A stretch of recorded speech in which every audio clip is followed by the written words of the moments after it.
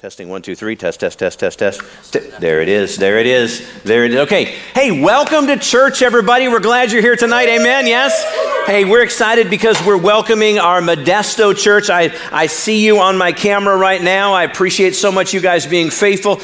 You got a camera on me, but I got a camera on you as well. And so pray, give me a wave, Modesto, so I can see you. I see you waving at me back there. Look at Everett, both hands lifted high. Hey, I'm so glad you guys are with us. Also want to give a welcome to our online campus, and starting with this gathering, this is the soft launch for our Decula, Georgia campus that begins today on Sunday. So we're so very proud of them for their soft launch.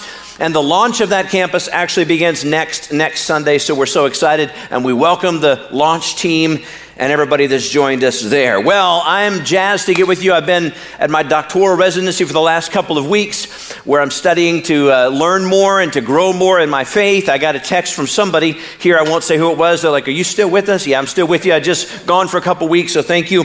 And you were left in great hands with Pastor Tasha and Pastor Trinity. Phenomenal job. Amazing gathering 2 weeks ago as we talked about Lazarus and then last week creative worship was just powerful. Last time in this series, which we're concluding today, called God, Are You There? We talked about, as I mentioned just a moment ago, Lazarus, and it seemed that God was late.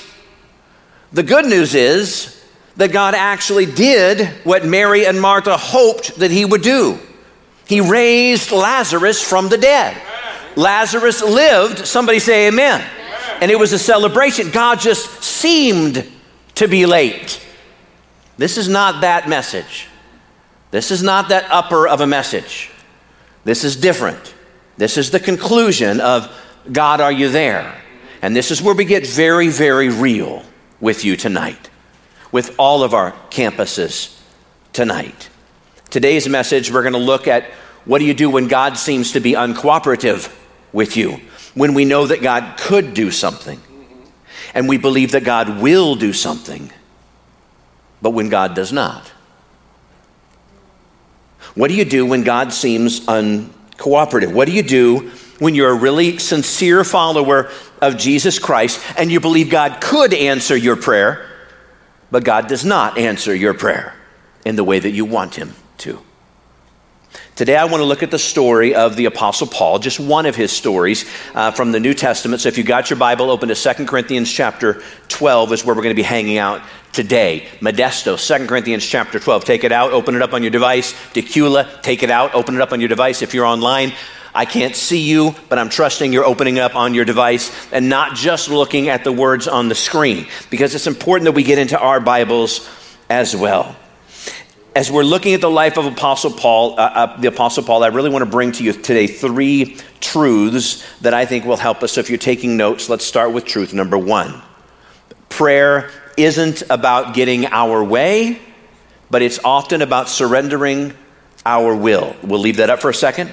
Prayer isn't about getting our way, but it's often about surrendering our will. Amen. It's not just about getting to God to do what I want him to do, but it's oftentimes about surrendering my will to what God actually wants. Some people are going to push back on this a little bit, and I'm okay with that. I like a hearty debate.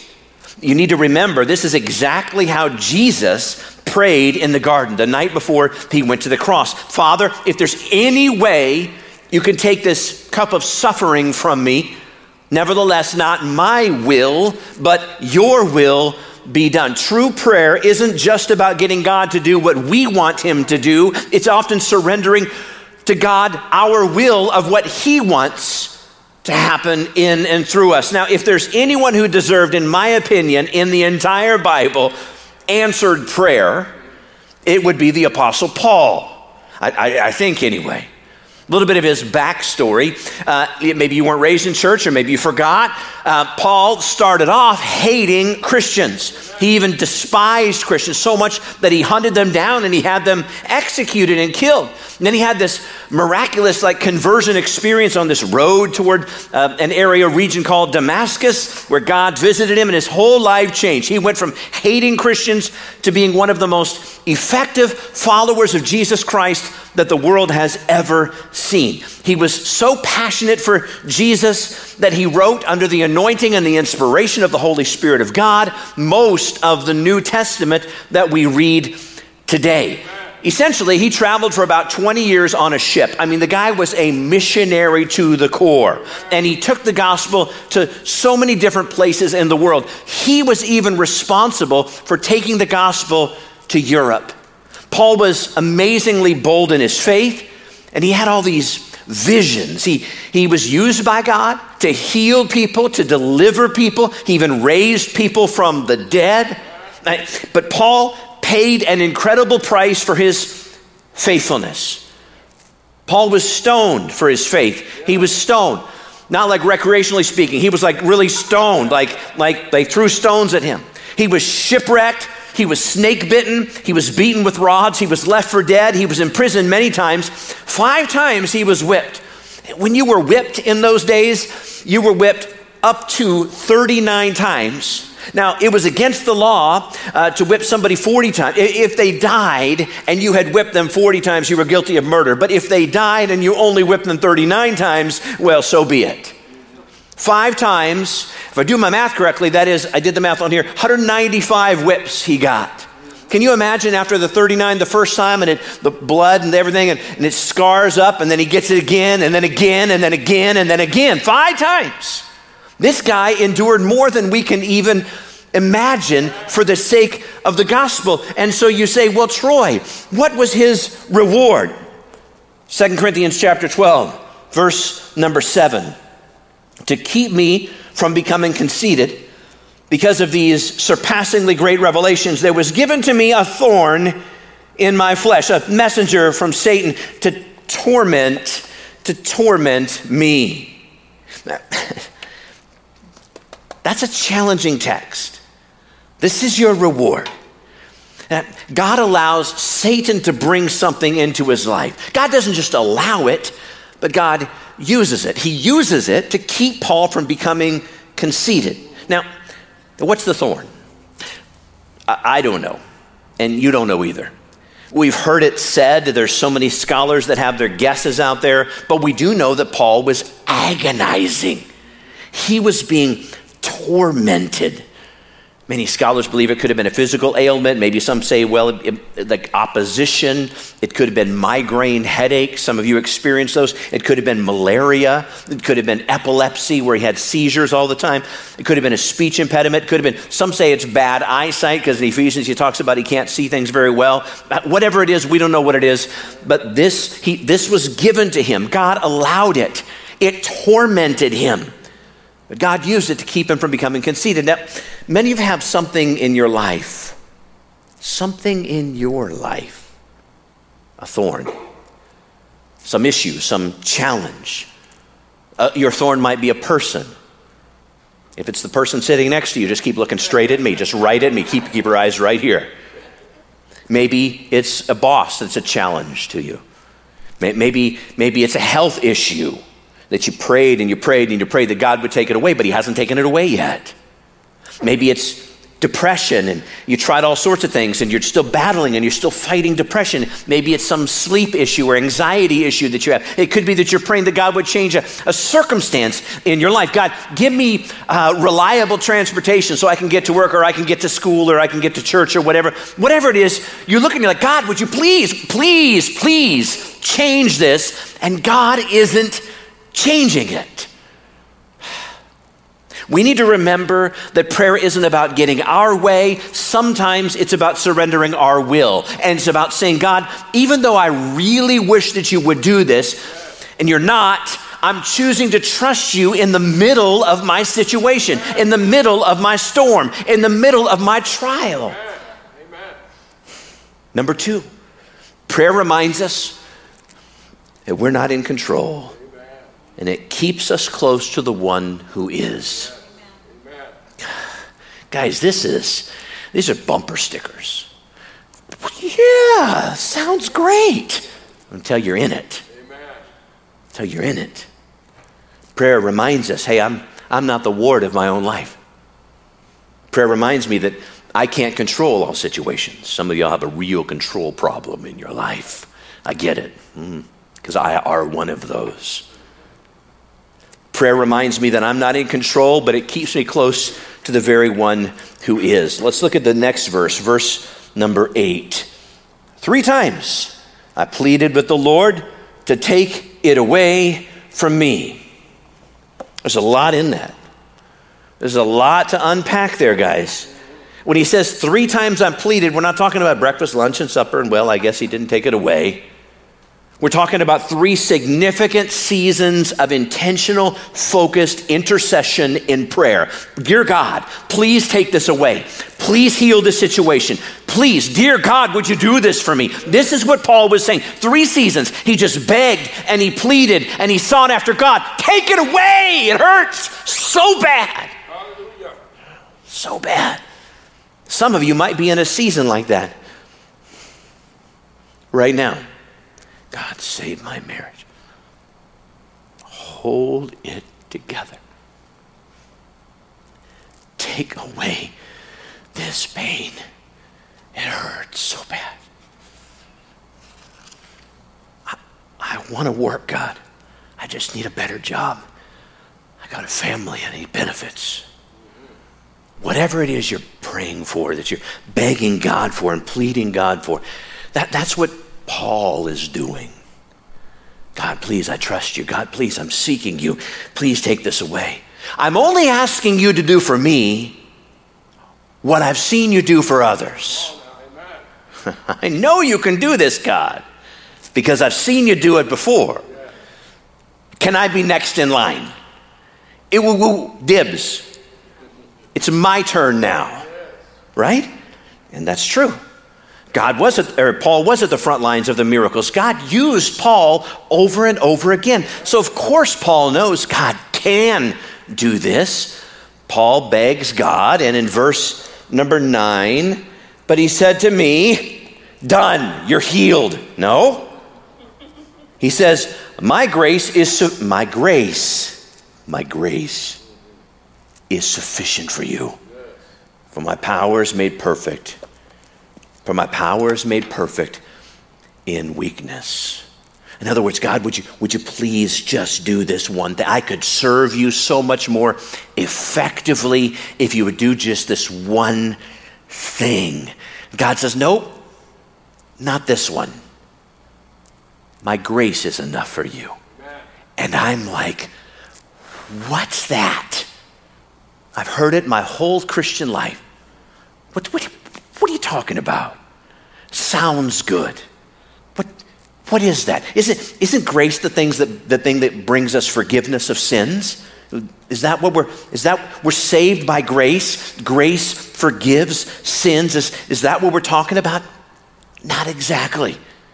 We need to understand that grace is so much more than that. In fact, the word that's translated grace here, I looked it up and here's how it's translated. It's translated the leaning in of God. Soak it in for a second. The leaning in of God. It's the I'm here for you. It's the I want to reveal myself to you. It's God is leaning in to show us his presence. And here's what happens. We tend to say this, God, this is what I need. And God says, no, that's not what you need. Not in this case. In this case, I am what you need. I am sufficient. I am enough. My grace in this situation is what you need. I am leaning into you. Can you feel my presence? I'm right here, right now, right there with you. It's like God is saying, I could do that. I've done it before. And I may do something similar later. But in this particular case, in what you're going through right now, you are going to experience me in a way that you could never experience me if I did for you what you wanted me to do. That's what I'm doing for you. It's God leaning in to us. It's something so hard to explain. You just have to experience it. It's like explaining color to somebody who can't see color.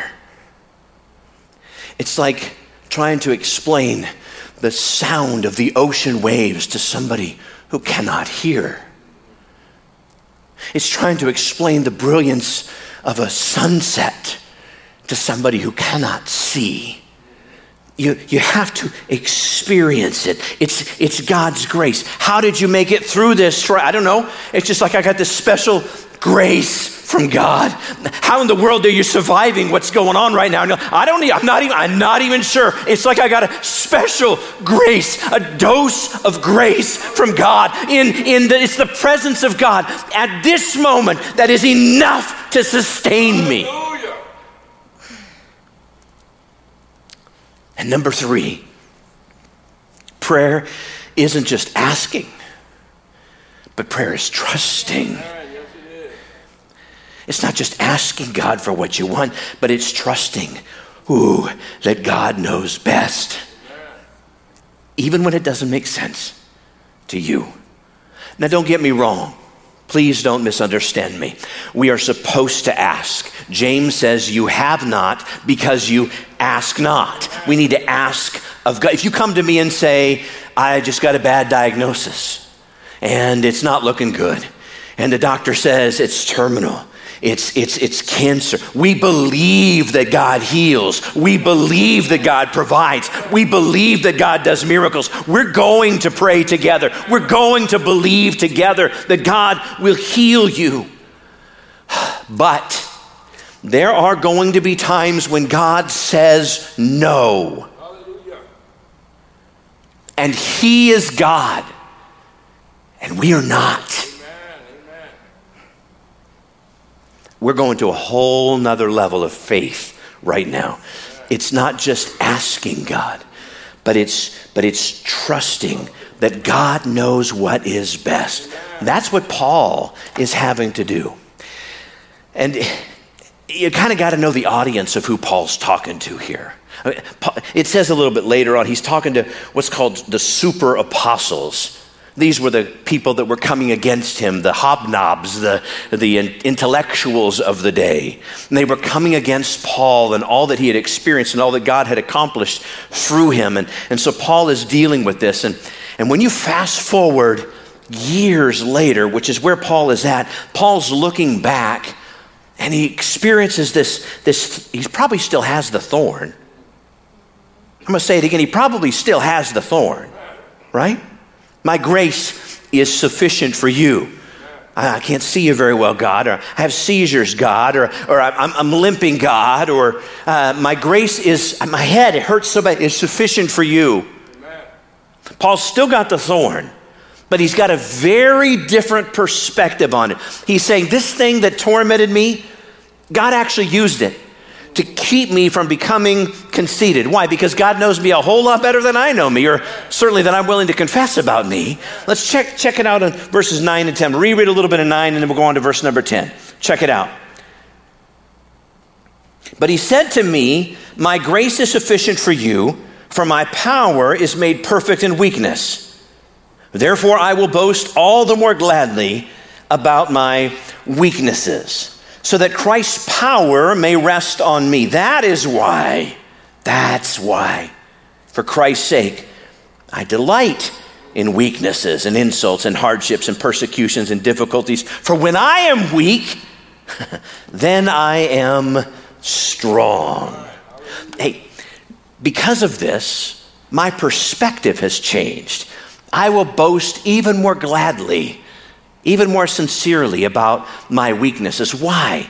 so that Christ's power, Jesus' power, you want it to rest on you.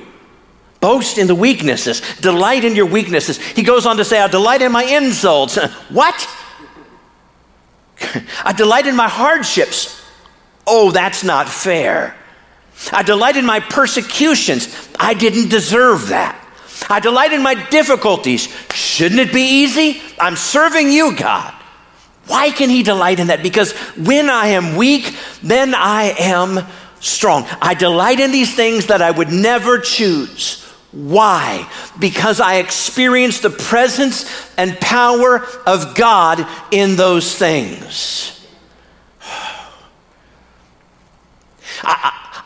I know people that whatever they touch seems to turn to gold. You know what I'm talking about? It's like, what? How is it that you must be living under the favor of God everywhere you go? And that's what our Western theology teaches. That's what our culture tries to tell us. That is something, I mean, if we start a church in Decula next Sunday, there better be a packed house or we're failures, and that's a lie. Amen. That's not the truth. That's not how God operates. It's not the successes that make me closer to God. It's in those times that I need to have a deep, abiding trust and faith in God to depend upon him, that the intimacy between me and God begins to grow. Amen. You don't remember the family vacations that were fine. You remember the ones that you put the tent up in the wrong place and in comes the rainwater and it gushes and you're like, you remember those. It's that bonding, that intimacy that takes place. My ministry is more powerful today because God didn't do what I wanted him to do 12 years ago. Because when I was weak, I experienced the power of God in a way that I would never have experienced it otherwise. I hope you'll catch this today, guys. What if we changed our perspective? This is hard. This is like inside out, upside down teaching in this world. But what if instead of, I hate these headaches. It's going to sound kind of corny. Are you ready, Modesto? Are you ready, Decula? Here we go. Instead of I hate these headaches, I delight in these headaches. I delight in them because they teach me to trust the presence of God in a way that I couldn't have otherwise. How do you make it through? How do you make it through those headaches? I don't know. It's the grace of God. I delight in my search for a job right now. You're a weirdo is what you are, right? No, I delight in that because what you don't understand is I've had to depend upon God to provide for me in a way that I cannot provide for myself. He still continues to meet all of my needs. It's God's grace. I get it, guys. I don't mean to make light of anybody's problems, of anybody's circumstances. There are many who are experiencing some things in your life that you don't like. I've got things in my life that are all messed up right now. If you only knew. I want God to change. I've seen him change some things. I've seen him change some things. But I've also seen that he hasn't changed others. And what I believe is that years from now, with the presence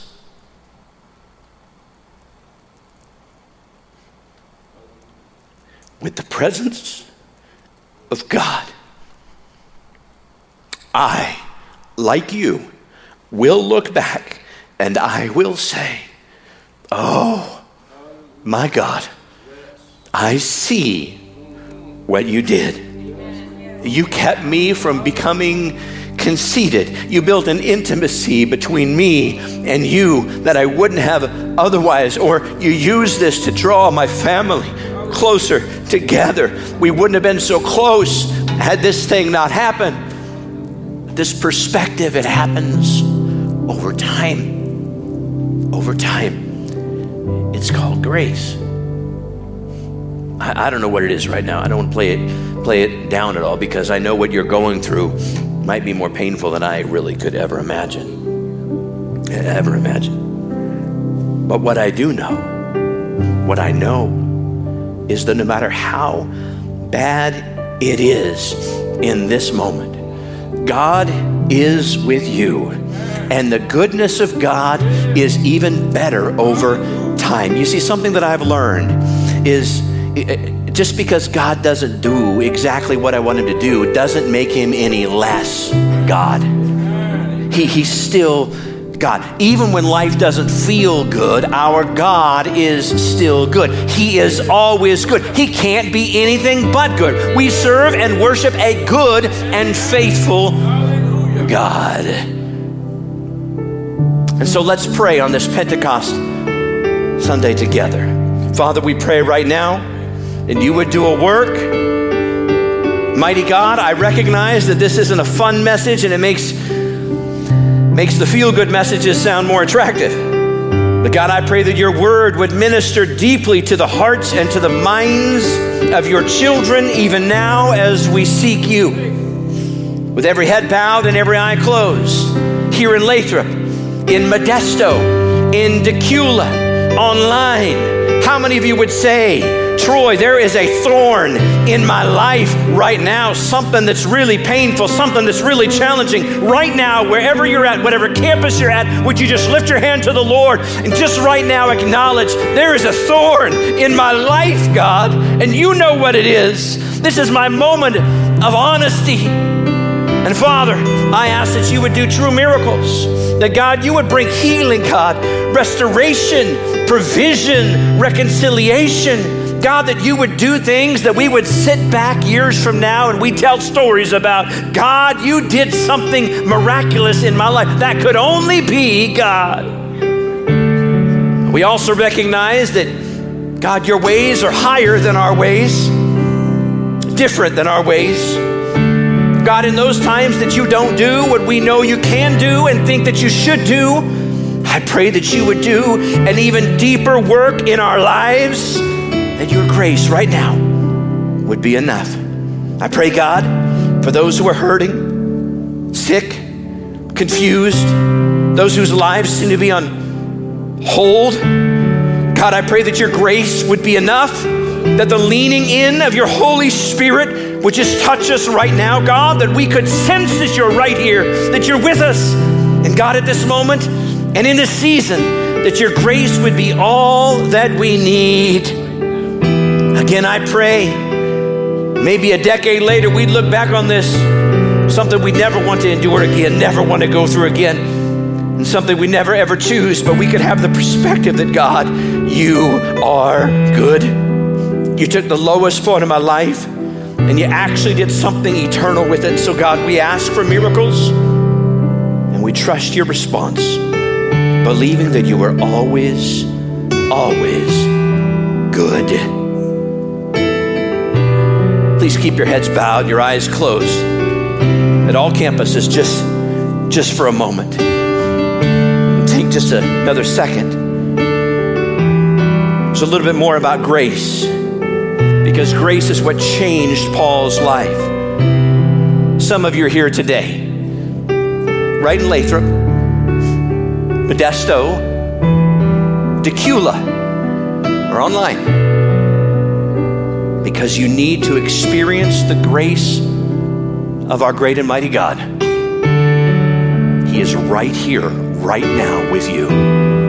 He promises to never leave you, to never forsake you. He wants a deep, abiding love relationship with you, You say, you don't know what I've done, where I've been, what I've said, how I acted. God says, my grace is sufficient for you. Quit beating yourself up. Receive from me. Turn your life over to me. And get ready for the greatest journey you could imagine. So with your heads bowed and your eyes closed, at all of our campuses, I'm going to count to 3. And I don't care if you've got 5, 15, 50, or 500 in your congregation today. When I get to 3, if you're ready to turn your life over to Jesus, recommit your life to the God who gave his life for yours, I want you to lift your hand up with courage and with faith, and we're going to pray a prayer together. You can't pay for it. You can't earn it. You can't do enough good deeds to outweigh the bad deeds. You just need to receive the free grace of God, the forgiving power found through Jesus Christ. One, come on now, this is your day. This is your moment. It's time to come back into the fold. Two, I'm telling you what, right now something's turning inside of you. You got a battle going on within, trying to keep you from God's best. Don't let the devil defeat you. Are you ready? Three, put your hand up. Modesto, put your hand up. Tequila, put your hand up. Right here in Lathrop, put your hand up. We're giving our lives to Jesus, the author and the finisher of our faith today. Hallelujah. Something's gonna break. Something's gonna break in your life today. Pray this prayer with me right now, wherever you're at, out loud. Say it with courage. Dear Jesus, come on, I want to hear you. Dear Jesus, forgive me of all my sins. Come into my heart and change my life. I confess that you are Lord of all. Thank you, Jesus, for saving me. Now I put my trust and my faith in you. In Jesus' name, in Jesus' name, amen and amen and amen and amen. Hallelujah, hallelujah, hallelujah. God, are you there? And his answer is always, was always, and always will be, I am right here. May the Lord bless you. May he keep you. May he make his face to shine upon you. May he lift up his countenance upon you. May he give you rest, and may he give you peace. Amen and amen and amen. Hallelujah, hallelujah, hallelujah. God bless you. Come on, give the Lord a hand clap tonight. Amen, amen, amen. Praise the Lord.